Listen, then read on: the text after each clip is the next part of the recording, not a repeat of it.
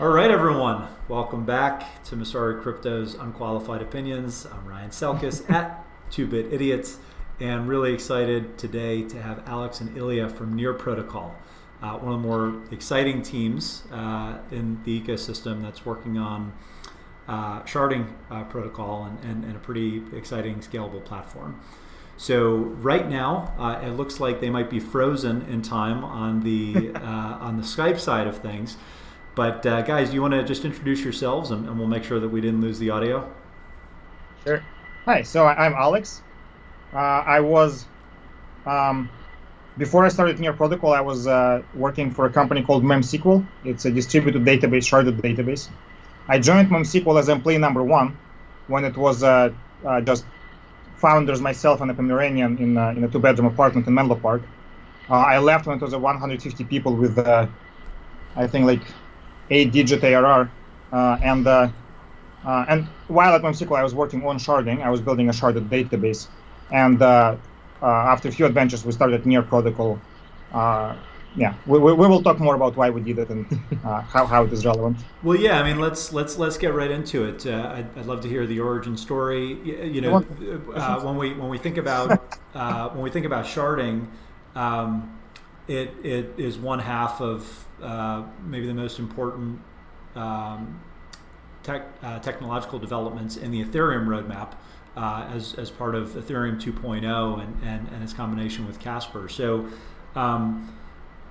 what have you guys done that's a little bit different? How's this idea evolved, and why start something from scratch given all the work that's going into this and a number of other larger protocols? Before we jump in, do you want Ilya to introduce himself? Sure. Yeah, I mean, so Ilya, before jumping on the startup land, I was engineering manager at Google, and pretty much I was working on machine learning research from Google.com, Translate.Google, and a bunch of other properties. And one of my kind of pet peeves is developer experience, and we're probably going to talk about it here as well. But pretty much I did a lot of engineering for making APIs for Google Machine Learning Framework, TensorFlow, usable, which kind of made me one of the more prolific contributors to TensorFlow. And yeah, that's definitely relevant, I think, in case of improving usability of the blockchain on top of any scalability problems. Yeah. So now let's jump to sharding. Right. So the reason why we started sharded protocol, or like a very short story of how it all happened, was that we were having a dinner with a bunch of our friends who were way more familiar with blockchain than us, right? And we were saying, like, what can we build on blockchain? And the consensus was we cannot build anything on blockchain today because blockchain is super slow and practically unusable. And then we asked, well, why it is the case? And they said, well, there are many protocols building something new today, just that nobody launched. And so we went ahead and we started reading all the white papers. That was everything that was available. Dfinity, Algorand, Space Mesh. What else was available? Ethereum 2.0, yeah. Ethereum 2.0 did not exist back in the day. Whoa. Yeah, but some notes. And so we were reading all of them, and they were all interesting. However, they were all increasing the scalability by a constant, often by a very large constant. Like Solana, even then, were claiming like 700,000. Yeah. I think then it was like 5. Yeah, like today they're claiming million per second, and that claim I more or less believe. But still, that's 100 million payment transactions, right? The problem is that if you build Thunder today, if Thunder launches, not if, it just launched, but Thunder launched, right? So let's say everybody moves to Thunder today. Thunder can do, let's say, 1,000 transactions per second, right? Today it's more than enough. We wait for a couple years, we saturate 1,000 transactions per second, and then we have a second wave of white paper saying, well, this is how we improve to 10,000 transactions per second, right? So it's way better than 12 transactions per second, but this is not a future-proof solution, right? The proper future-proof solution is to build a protocol such that with increasing adoption of the protocol, the TPS, the number of transactions it can process, also grows linearly, or not necessarily linearly, but it grows, right? And so sharding is one of the approaches to do that. Mm-hmm. With like the idea is very simple. The idea says you have one blockchain, and the blockchain can process 12 transactions per second. Instead of having one blockchain, we will have 10 blockchains, each of them can process 12 transactions per second. That's 120. We solve scalability, right? It's that simple. And then as adoption grows, you can have 1,000 such chains. You have 12,000 transactions per second, right? And we looked at sharded. There was a couple of white papers about sharding back then. There was Zilliqa. There was OmniLedger. OmniLedger, yes, OmniLedger was already published. They were all very theoretical. Like if you build them in practice, that wouldn't at that point work. And they were all written. This is the thing that will. This is our personal opinion, but we personally believe that academics never ship software. That is definitely the case in databases world. There are very few databases built by academics. They're mostly built by people from the industry. And so far, it seems to be the case in the blockchain as well. Right? There were plenty of papers published by academics, but none of them ever launched. Well, except for Thunder now. Oh, actually, the canal launched too. And okay, yeah. But I mean, all of them like they argue theoretical points, and like in reality, there's a lot more practical kind of functionality that needs to be addressed right before. Like an example of Zilliqa and kind of anybody who's trying to do sharding without pretty much thinking of like, okay, so we have state growth is pretty much one of the, like state charging and growth is one of the kind of core points of the blockchain, right? Because you have this very limited resource, very limited kind of, and pretty much everybody's competing for it, right? And Ethereum like did not address, when they launched first version, right, they did not address it at all. They just said, well, you pay a little bit of gas and you write and we'll figure it out later. And you have like a very linear growth of state in Ethereum right now, like just state size, not even the chain size. Mm-hmm. So you already need to have like 100 gigs of pretty much very fast storage available to run a full node to be able to process blockchain. So as this, and this is at 12 transactions per second. Let's imagine we have more adoption, more users, even if you have a better kind of charging mechanics, which promotes better recycling of the storage, it still will be like terabytes of storage. So if you don't shard storage and processing together, you cannot actually like properly scale up. And this, so Zilliqa only addresses pretty much sharding of the processing, as well as many like other theoretical papers. Yeah, to elaborate what state sharding means is that when you shard into multiple blockchains, you can either shard everything, meaning that every blockchain has its own state, its own processing, right? And then if you have 1,000 shards, every shard will only have to be responsible for 1,000th of the state. Or you can actually have everyone have the full state of the entire system, but you shard just the processing of transactions, right? So then if you have 10 terabytes of total state, everyone has to have the 10 terabytes of the total state, but you only process transactions that touch a particular part of that state, right? So Zilliqa does the latter. In Zilliqa, every mining node has to have the full state of the system, but they only need to process the subset of the transactions. There's a lot of really smart technologists that are working on sharding now, and a variety of other scalability improvements across these different systems. I guess the biggest question that I have is why this needs to be a unique blockchain in and of itself, and how and why some of these technical improvements wouldn't ultimately just get forked into Ethereum or whichever blockchain really needed it that was already thinking about implementing some of these upgrades in the future and already actively working towards them. Because in my mind, if the underlying platforms are technically similar, you should be able to bake this in over time, particularly in the Ethereum 2.0 roadmap, or at least what it sounds like when that comes live. Is there something unique about starting with sharding embedded in kind of the foundational elements of the platform that makes it difficult for another protocol team to add this to their roadmap and just fork your code and use it as an improvement to what they are already building on top of, that has a community advantage, that has an ecosystem that's already been developed? Help me understand it in maybe layman's terms, why that has to be done in parallel, and ultimately why this should be its own unique platform that scales on its own over time. So, I mean, there's actually few answers here. And the main answer is actually when we're saying that Ethereum has, ecosystem and has developers and has users, in reality, we're talking about, about 10,000 developers using it and very low, like, I don't know, you guys probably have better numbers on, like, usage of the Ethereum, but it's also pretty low, like, adoption so far. And you can say, I think you'd want to think about it more in like a percentage of developers term, right? So what type of mind share does Ethereum have for folks that are thinking about smart contracts? That's typically what I think of when I think of network effect. Point taken that it's the ecosystem in general is still small, but overcoming that incumbent, I think is not trivial. Within percentage of developers, and there's about 20 million developers based on Stack Overflow. Mm-hmm. So 10,000 is about 0.1%. Yeah, 0.05.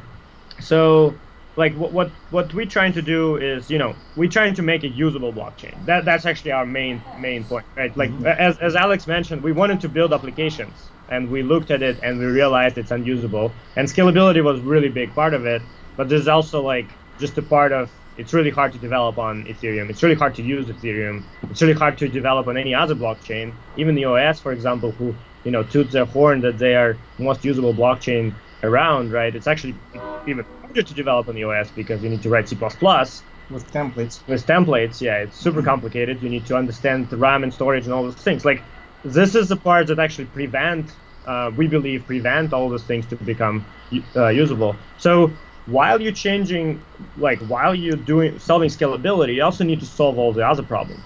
And here, there's actually, like, all of those things actually interact in very complicated ways. So, for example, right, one of the main things about sharding is that now you cannot have atomic processing across smart contracts that live in different shards, right? So, like, if you deployed a maker in shard 1 and you want to use it from shard 2, you cannot just call in one transaction and have a synchronous transaction happen in the same block, because this is two different blocks with two different cadences.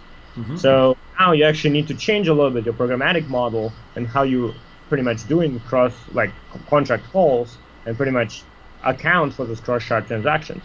And I mean, here again, like, people, like, pretty much punt on this point, but, like, we believe this will be one of the most important ones, because, like, what we see from Ethereum and what we hear from developers is this, like, the fact that you can build this, like, small application that, like, one application that contains state, another one that uses the state to, like, play a mini game. You can build, like, a whole ecosystem of applications around, like, for example, CryptoKitties, right? Yeah, the CryptoKitties itself has a limited functionality, but you can build, like, a ton of games kind of around it that use CryptoKitties as kind of main asset that you can play in these mini games, right? So this is an example, right? And we from our perspective, we think about it as kind of on a larger scale where you have, like, hundreds of applications, hundreds of microservices pretty much using each other kind of based on users' requests. So to do that, to actually build that system, you need to design everything from scratch. Like, you need to think about it as well, right? You need to, like, hey, okay, we need fast cross-shard transactions, right? Which means we need immediate finality on the shard, right? Which means we need to run, like, BFT consensus on shards, which means we cannot do cross-shard transactions through Beacon Chain, which, like, there's all of the things that you need to do. And, like, this is not the perspective that, as far as we've seen people approaching this problem, right? They're just approaching it, hey, can we put more TPS on this? Can we, like, run a script that, sends money from one person to another and see a bigger number? I mean, I'm being facetious a little bit, but, like, this is kind of generally how people approach it. Versus us is, like, how can we build better, more apps, pretty much? How can we make developer more productive? Mm-hmm. I also wanted to address your earlier question, right? So your first question was, why would it be a single chain, not multiple chains? And first of all, you can actually build sharding in a way that it will be multiple chains, right? Polkadot and Cosmos are sort of examples of that, mm-hmm. right? And in their case, every shard, zone and parachain in their terminologies, is actually completely unique, and it's implemented in different ways. That is, if you might think that it actually appears to be strictly superior to having homogeneous shards, because having heterogeneous shards, you can always simulate homogeneous shards by just running the same runtime. However, that has two drawbacks which made us choose to have homogeneous shard. One is that it actually introduces quite a bit of complexity to development of the protocol. And second is that it introduces quite a bit of complexity for the developer, because the developer now needs to understand, like on Near, you build for Near, you deploy on Near, and you're done. In hypothetical Cosmos, you actually need to understand the differences between zones and think, do I want to deploy in one of the existing zones? Do I want to spin up my own zone? If yes, which hub do I want to use?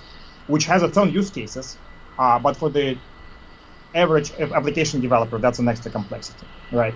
Mm-hmm. And the second reason why it will not be with multiple chains is security, right? So the way, for example, Cosmos addresses it is that every zone has its own security. Every zone is responsible for choosing validators, right? And so, yeah, some popular zones will have plenty of validators, but some less popular zones will be vulnerable to attacks.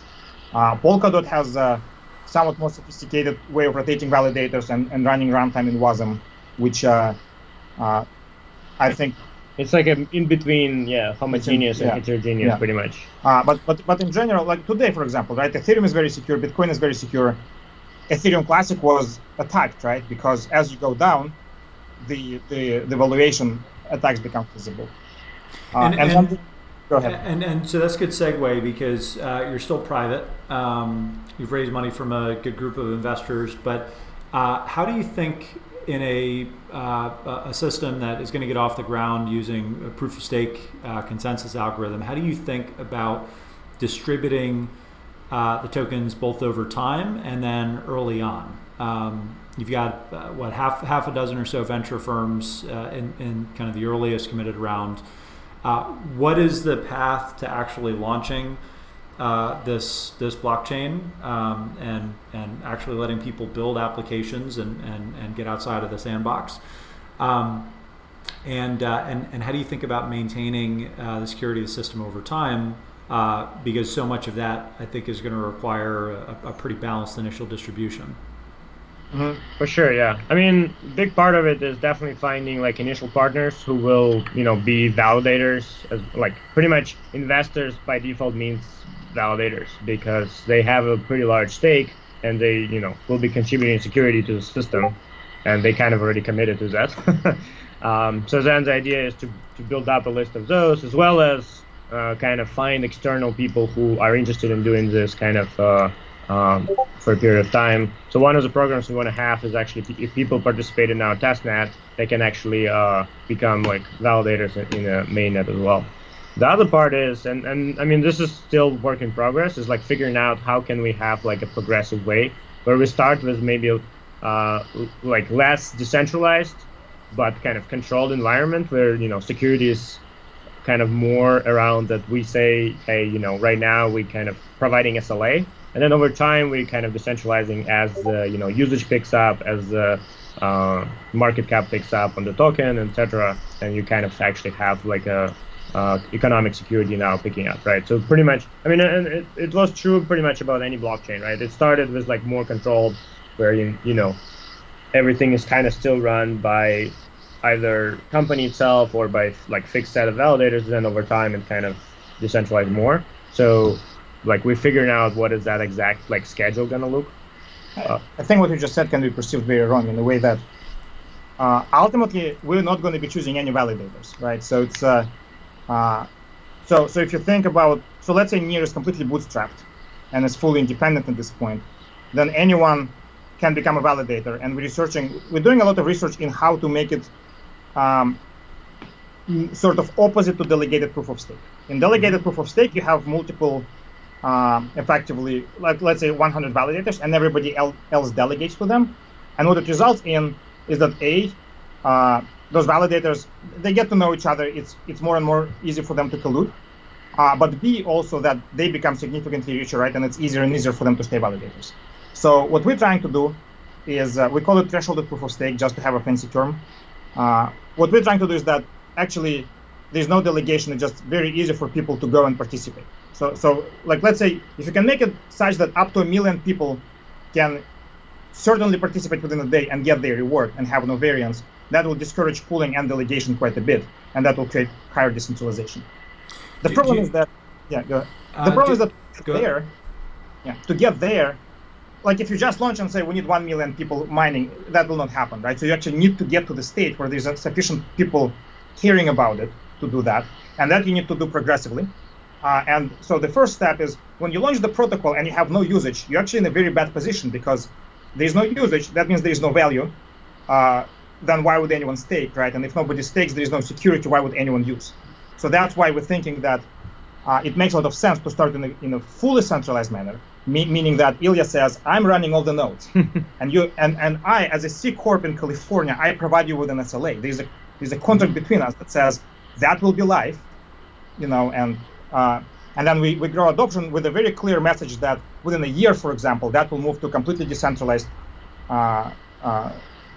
Well, yeah, I mean, ideally, pretty much, we just have a schedule as we add more validators, like, into the pool, right? Like, we begin pretty much with us being, like, filling in all the seats, and then we say, okay, now, all of the, like, our previous investors can join, and then all of the, like, next batch, and then we kind of open up this to anybody can join over time. Where are you on the roadmap now? So pretty much we launched in February what we call DevNet. So this was a full developer experience where it was backed up by one node that runs the full runtime. So if you know, like, Ethereum 2.0 schedule, we started with phase 2 and launched that. And then we pretty much are finalizing our phase 0. So it's like beacon chain with one shard. And that's kind of our point is that, like, in the beginning, again, you don't really need like 1,000 shards.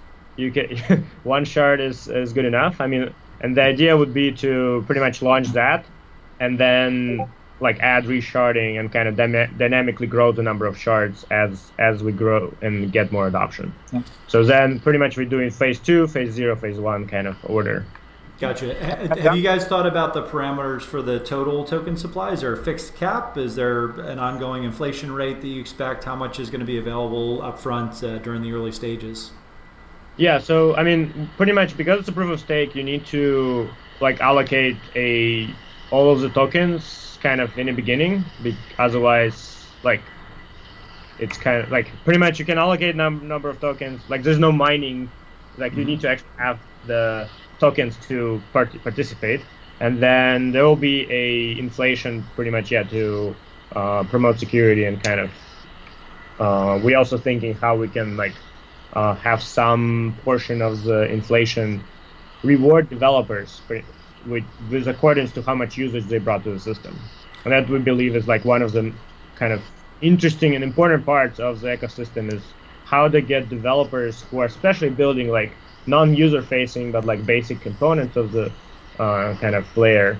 How can they get rewarded independently, instead of creating their own token that has no actual utility or and economics and having infinite velocity, like instead of that they're actually getting portion of the reward based on how much usage their specific like service got. I think a lot of people kind of take for granted that tokens just get allocated to the founders, to the team or the company that creates these, to the foundation if it's set up, but we haven't had too many conversations recently because the ICO boom has subsided since we started this podcast, but we haven't had too many founders on that are actually actively going through the decision of how to make these allocations up front. So how do you guys think about the amount that you're going to reserve for near the company and for your investors if they're earmarked, or for specific folks on the team, or for a foundation? Because I'd imagine that you have some reserve that you're going to maintain and then use that over time for either partnerships or to sell for ongoing fundraisings. What's the calculus? Is it just kind of like finger in the air, or what do your investors advise? What does the market say right now in terms of how best to bootstrap this so that you're not giving 100% away to the venture investors that started, even though they need to have a sizable chunk? You can retain some flexibility to entice validators that are going to be good long-term partners. So our strategy is twofold here. One is all of the insiders need to have less or equal than 30% of total token at a launch. So insiders includes team and investors. And the kind of split is pretty much 15% goes to private investors and 15% goes to the team pretty much including like future hires. So pretty much 15 is what already allocated, and what will be allocated to kind of people who will join us kind of the next 2 years. Mm-hmm. So this is what already there. And then, so some portion goes to foundation. That portion kind of depends on how much we gonna distribute before launch, pretty much, because the rest will go to foundation, and they will have some mandate on how to distribute it and how to use it. And then, of course, we have a portion which is allocated for early partners. This includes validators as well as developers, like who will actually develop applications prior to launch and kind of for like period of time around that. We're planning to do some kind of ICO. Not ICO, but a public. At least someone's gonna call a spade, man. A sale which is, complies with all the current regulations. Let's just say that. So we definitely want to distribute this token as widely as possible. And in reality, is the public sale is the best way to do it, right? Just because, if any kind of airdrop, if it's not conditioned on something that people do, is not actually beneficial. And we've saw airdrops that been like 90% scam anyway, even from the top projects. So pretty much making sure that people are actually invested in the system, as well as kind of getting them to know about it and learning about it, right? This is what a public sale does. Our plan is to do public sale as kind of when we have enough evidence, anybody can go and run our testnet, can build an app, can probably use some already apps built on it, right? So this is very different from white paper. Yeah, white paper public sales kind of thing. So in 2017, when it was really Wild West, and folks were just throwing up the wallet address to actually execute these token sales, it's a little bit different, right? But now you've got a number of services. The exchanges are getting in the game, and now it's the IEOs, right? Where you're actually doing what looks a lot like a listing in traditional equities markets, where you go with one specific exchange, and those have been very successful for the few that have gone that route with Binance and now Bittrex as of earlier this week, and I'm sure others will follow. And then you've got a number of other vendors like the CoinList of the world that facilitated Blockstack and Filecoin and a number of other sales. How do you think about approaching third parties to help with that distribution? Because most entrepreneurs have been kind of conditioned when you're going out for venture funding, you do it yourself, right? You don't hire an investment banker. But it seems like this industry is a little bit different, particularly for, again, a proof of stake blockchain, where you want to make sure that you have good strategic distribution and that the network doesn't have any security vulnerabilities early on because you got into bed with the wrong partners. Is there value in those third parties, and how do you evaluate who you might work with as you think about the compliant public sale? For sure there's value, and we're definitely exploring options with some of these partners. And the point here is making sure that we can tap into the kind of big community of people who are interested in this project and willing to learn and kind of willing to invest, right? And doing it throw an address and kind of get people is also if you want to do it compliant, you actually still need to do a lot of work around it, right? So this partners actually do a lot of this footwork for you as well, which from perspective of moving fast is kind of important as well. But yeah, evaluating actually how much it's a benefit cost analysis, right? That's on offer to offer basis. Great. So guys, what's the best place for folks to reach out if they're looking to dabble early on in the protocol and get involved on the technical side? I'm sure I don't need to recommend anybody if they go check out where you're going to do the token sale, because people will find that. And I don't want to come across as if I'm promoting it. But on the developer side, where do you want to funnel people? So we have a Discord channel. That's our primary channel to communicate. We wanted to use Telegram, but it was flooded by bots. Yeah. Discord works very well for us. Also, the entire code base is open, so anyone can just go to GitHub and start it. And first of all, we're very into vanity metrics, so please start the repo. But it's written in Rust, so it's cool. And so GitHub, Discord. Yeah, so Discord is near.chat. Just type it in your URL and get on our Discord. You can also type near.dev and get to our online IDE to start building right away. On Near, yeah.